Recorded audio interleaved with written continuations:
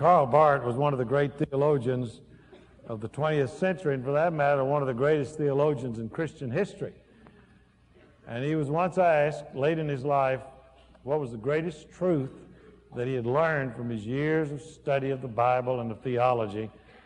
And he said, I learned Jesus loved me, this I know, for the Bible tells me so.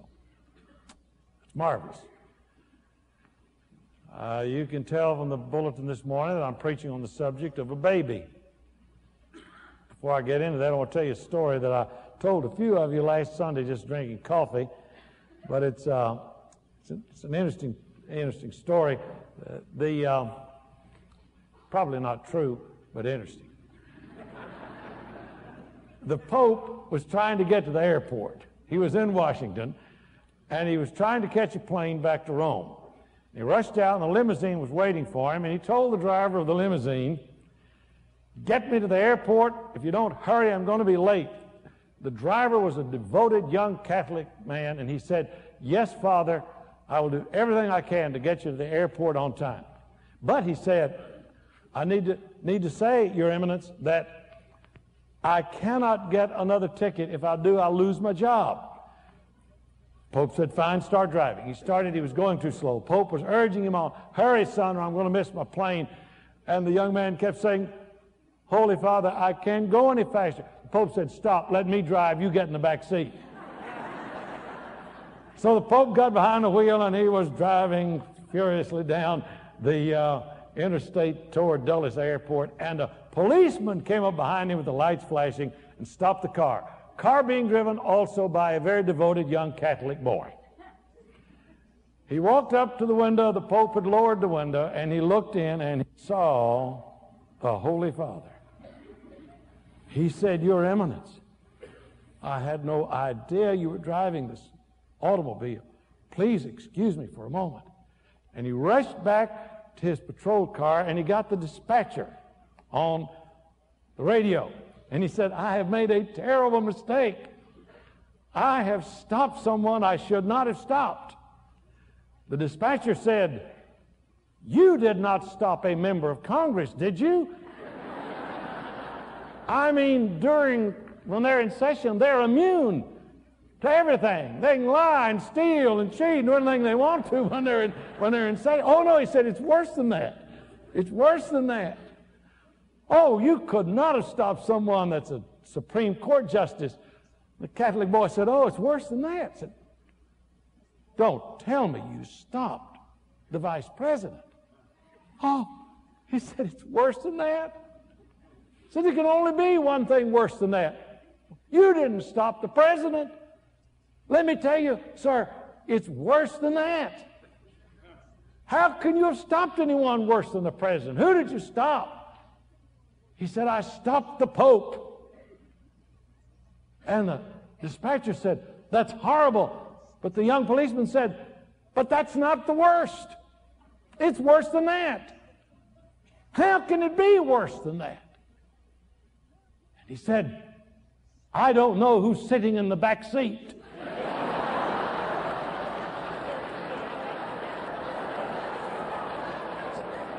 Now,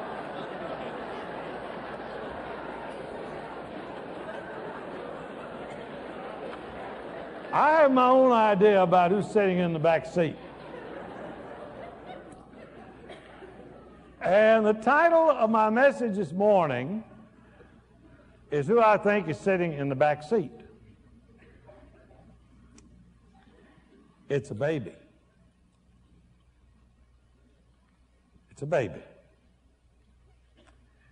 This story is true. A number of years ago in Houston, they summoned, erroneously of course, the records were wrong, they erroneously summoned a 2-year-old child for jury duty.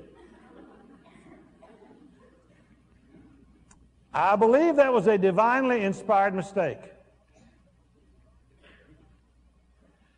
Because I believe a child is the final jury before whom we are all being judged.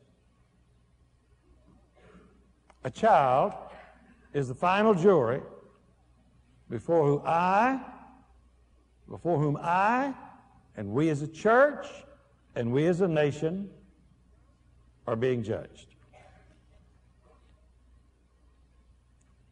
Sam Levinson said, and I quote, "I believe that every newborn child arrives on earth with a message to mankind. Clenched in his or her little tight fist is some particle of unrevealed truth, some missing clue which may solve the enigma of man's destiny. He or she has a limited amount of time to fulfill his or her mission, and he or she will never get a second chance. Nor will we. He or she may be our last hope, and he or she must be treated as top sacred. Top sacred. Jesus treated children as top sacred. Matthew is quoting him in the 18th chapter. He called a little child and had him stand in the middle of them. Called a little child and had them stand in the middle of the disciples, whole crowd. And he said, I tell you the truth. Unless you change, he's not talking to the child. He's talking to the folks following him. He's talking to people who had an inclination toward religion, who were listening to what Jesus had to say. He said to them, therefore to us, unless you change and become like little children, you will never enter the kingdom of heaven. Therefore, whoever humbles himself like this little child is the greatest in the kingdom of heaven, and whoever welcomes a little child like this in my name welcomes me. Do you know who we just had standing down here in front of us? We had Jesus. He said, whoever welcomes these little ones, helpless ones, welcomes me.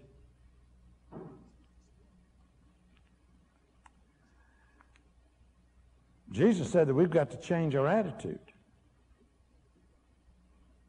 Says that to me and says that to you, says that to us. Let me ask a question. What direction am I headed? What are the priorities in my life? I need to ask myself that periodically. What are my goals, my dreams, my hopes? What are my aspirations? What are yours?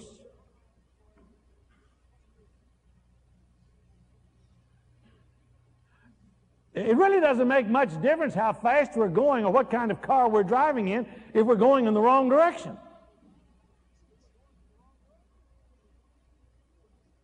And that can happen to me, can happen to you, can happen to us, can happen to a church, can happen to a nation. Unless you change. Isn't it interesting? Isn't it interesting that Jesus never told children they had to be adults? But he did tell adults, you've got to be childlike. Not childish, that's different. He did tell adults, you've got to be like children. Jesus never said to children, why don't you grow up? He did say to some adults, why don't you change and become like little children? Joseph Heller, the noted author, was asked, he said, if someone asked me what I want to be when I grow up, I want to be a child. What are the qualities of childlikeness? Well, I'm going to mention a few. You could add to this. First of all, children are very, very simple. Life is pretty uncomplicated for them. They surprise us sometimes with their simplicity. In fact, they frustrate us sometimes with their simplicity, particularly when we buy them a gift that we think is marvelous, and they open it and play with the box. And we keep trying to interest them in the gadgets, and they want the box. Simple things. Simple pleasures. They're receptive people. I look at Avery and Julia, and I look at the little faces in their minds. I know it's just absorbing everything that's going on around them. Their little brains are computing all this information, these impressions that are flooding in upon them. And for a child, there is no yesterday and there is no tomorrow. It's just now. It's just right now. Now, I know we need to deal with some of the things out of the past and we need to anticipate some of the things in the future. But Jesus was talking like a child when he said to us, look, quit worrying about all of those things. Take no thought for the morrow, for it'll take care of itself. In other words, what Jesus was saying was, you are missing the moment. Children don't. And the childlike don't. They're very receptive, immediate, instantaneous. What's happening to them? They're guileless. They're so honest. They are so forthright. They just tell you what they think and what they feel. And they're so spontaneous in it. And so they're not cruel in what they say. They just cut through to the truth in such a marvelous way. We're beginning two Bible study groups, 2 Sunday schools, two times when small groups get together for Bible study on the first Sunday in March. 9 o'clock, and we'll have a worship service in here, and we'll have small group Bible studies, Sunday school at 9 o'clock, and then the same thing at 10:45. We'll have worship in here and have Bible study going on. During some of those services, when we go to those services, in March, I'm going to have a children's service in the worship. I'm going to have all the kids come up. We're going to have a children's service.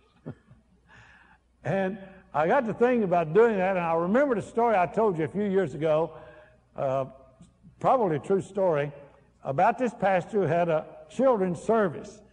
And all the kids up there on the platform, and he said, now tell me, what is brown and furry, has a long bushy tail, climbs trees, and collects nuts? Well, they all sat there. They were kind of, embarrassed in front of all the big people out there in big church. Nobody responded. And the pastor said, come on, what's brown and furry, has a bushy tail, and climbs trees and collects nuts? Looked at one little boy and said, Mark, I know you know the answer to that. And the little boy said, I know the answer is Jesus, but it sure sounds like a squirrel to me.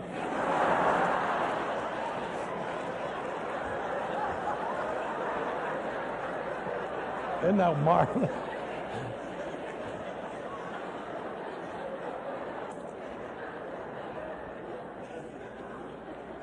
Martha just read me this out of Reader's Digest. That's what made me think of that story. Another pastor was having one of those children's services, and he had all the kids up there on the platform, and he was being kind of dramatic, and he said, all right, children, what do you have to do to go to heaven? One little boy said, die.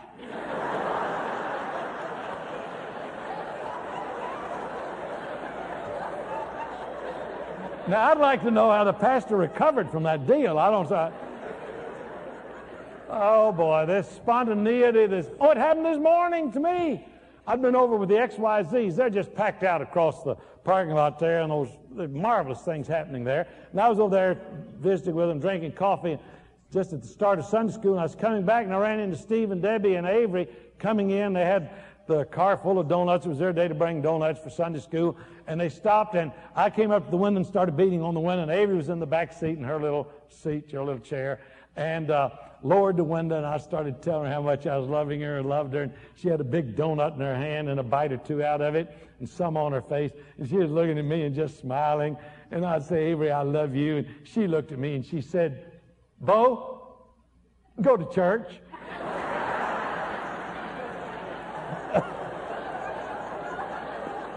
So here I am, just like Avery said, I'm in church. Oh my, the marvelous sense of wonder that children have to. You know, they wonder, everything's wonderful. It's all marvelous, fantastic. Ruskin, the English writer, said, I would rather live in a cottage and wonder at everything than live in Warwick Castle and wonder at nothing. We need to let God recreate within us the sense of wonder. We worry a lot. We don't wonder much. Our eyebrows come together in furrows. They're not raised in surprise. Wonder. Enthusiasm. They get enthusiastic about the most insignificant things. General James Van Fleet was once asked, what is the one quality you would rather your child have than any other? And he answered, enthusiasm. Enthusiasm about life, enthusiasm about marriage, enthusiasm about work. That's one of the big problems in America today. We've lost our enthusiasm for excelling, for challenge, for being better, doing more. In theosism, it's a theological word. It means to be in God. Theos is the Greek word for God. Enthusiasm means when God gets in you, you get excited about everything that's going on in God's world and all of the potential in God's world for me and for you and for us. Enthusiasm.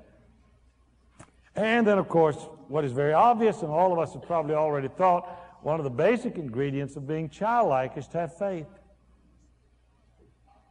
To have faith. Children just trust us. Instinctively, they trust. They don't have to work at it. They just trust.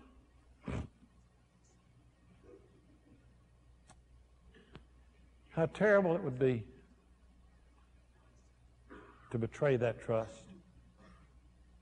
God doesn't.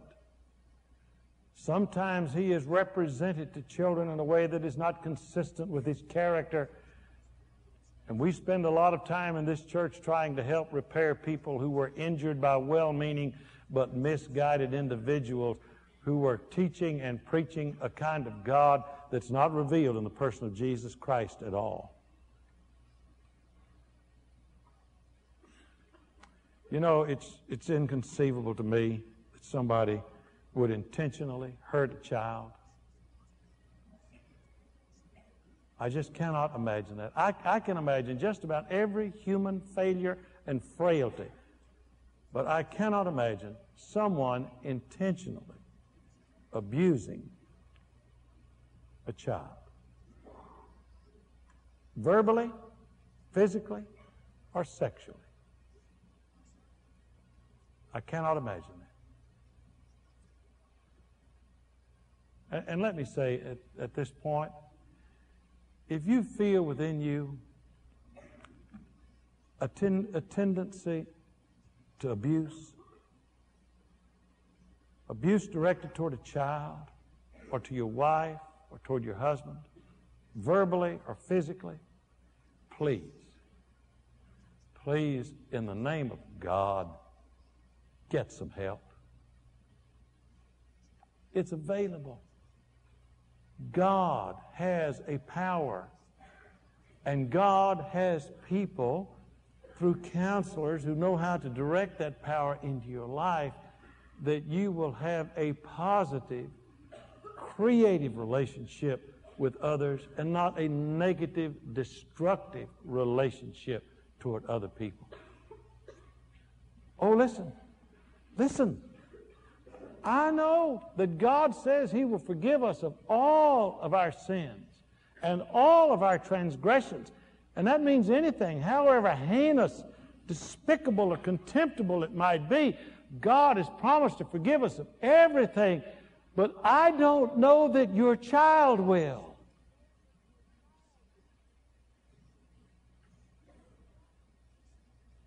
Or your wife will.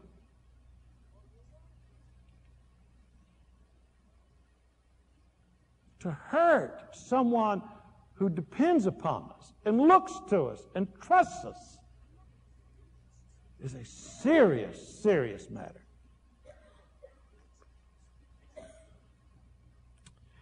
I'd rather die right here on this spot, right this moment. I'd rather die than do anything that would cause my children or my grandchildren to be disappointed in me and my character. They know I make mistakes, and they know I fail. They know that. But I'm talking about a failure of character.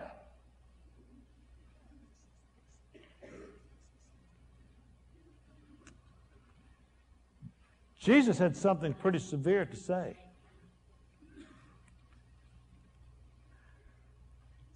Let me read it to you. 18th chapter of Matthew, I'm continuing. He says, whoever welcomes a little child like this in my name welcomes me. But if anyone, any individual, any church, any institution, political or educational, anybody that causes one of these little ones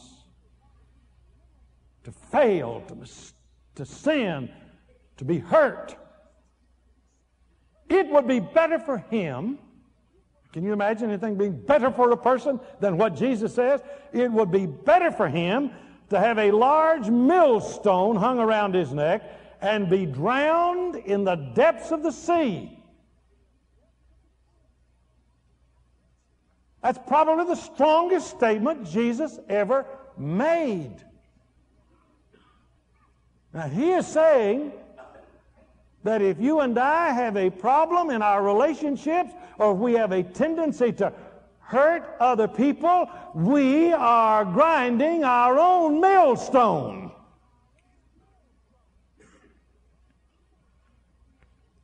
And at this juncture, let me say a word about the church. Not just ours, all of us. The church is about the only institution in our society that can effectively say anything on behalf of children. Everybody else has got their own group. AMA, ABA, NAACP, American Legion, Veterans of Foreign Wars, AFL, CIO. Thank God for any baby can and some institutions and organizations like that. But if there's one group of people on the face of the earth that ought to be saying to our community and to our state leaders and to our national leaders, put children first, it ought to be the church of the Lord Jesus Christ. We're the only people who can be a voice for those who can't speak yet. We can be the only people who can walk for those who can't stand up yet. And we should be the people who hold on and hold out for those who can do neither yet. We're here to do that. And we're here to inspire our federal government to do exactly the same thing. And our state government and our local government. Because we are being judged by a child. People were bringing little children to Jesus to have him touch them, Mark tells us. But the disciples rebuked them. When Jesus saw this, he was indignant. Listen to that. You ever think of Jesus as being indignant? He got indignant because of the way people were treating children. They were getting in a child's way. He got indignant over that. His fist clenched and his eyes flashed. He said to them, let the little children come to me. And don't you hinder them, for the kingdom of God belongs to such as these. I tell you the truth, anyone who will not receive the kingdom of God like a little child will never enter it. And he took the children in his arms, put his hands on them, and blessed them. Isn't that beautiful? You know how we can hurt children? We can not only hurt them by inflicting injury upon them, we can hurt them by being indifferent to the problems they face in life, as individuals or as a church. I believe every child has the right to be loved. Every child has the right to be wanted. I believe every child has the right to health care, basic health care, in this land of plenty. I believe every child has the right to a good education. I don't believe any of those should be reserved for the powerful and the privileged. It ought to be the right of every child. Whatever budgets we need to change and whatever priorities we need to reorder, we're being judged by a child. So we're not only not to hurt them, we're not to hinder them. We are to help them. And when you get to the Bible and start reading the word child, it applies to everybody who puts their faith and trust in the Lord. It not only applies to those who are literally children and literally small, it applies to all of us who are children of God by faith, and we're all just infants in the kingdom of God. So we need to help each other. We don't need to be hurting each other. We don't need to be abusing each other. See, that little and last and lost and lonely, those are Jesus folks. And all of us are children. We've got a big brother, his named Jesus. We've got a father named God. And they love us, and they want us to love each other. We in the family don't need to be hurting each other. We need to be praying for each other and helping each other. Bill Henson is pastor of one of the great churches in America. In fact, the largest Methodist church in America, First Methodist Church in Houston. And he and I have gotten to be friends recently and have been together. Remarkable man, dedicated Christian evangelical preacher, great church.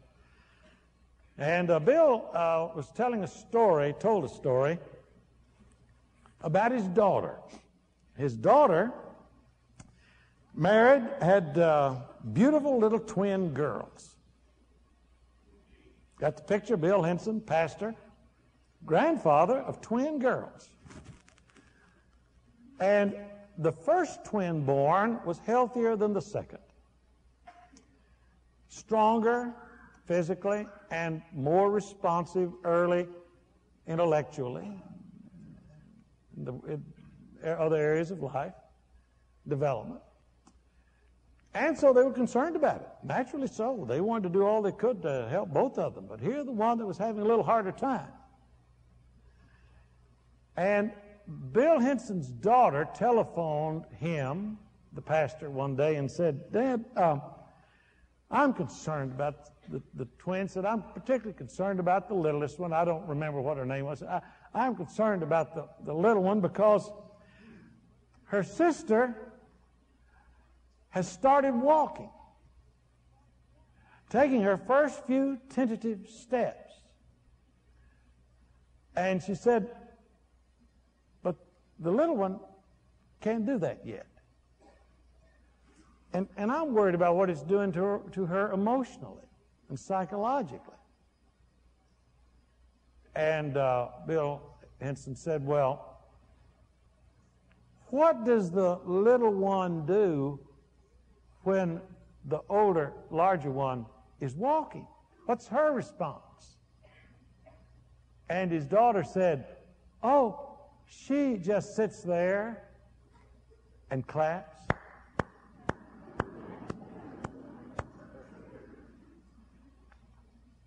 I don't know anything I've heard recently that touched me more than that. Some of us are stronger than others. Some of us are weaker than others. And we're all in one category or the other all the time and pretty much flowing back and forth in both of them, right? And what do we need from each other?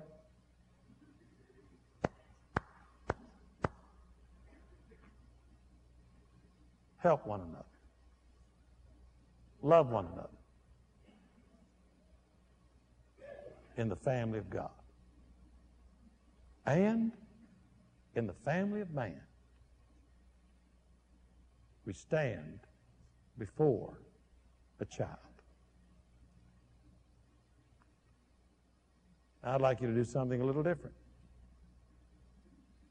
I'd like you to bow your head and close your eyes.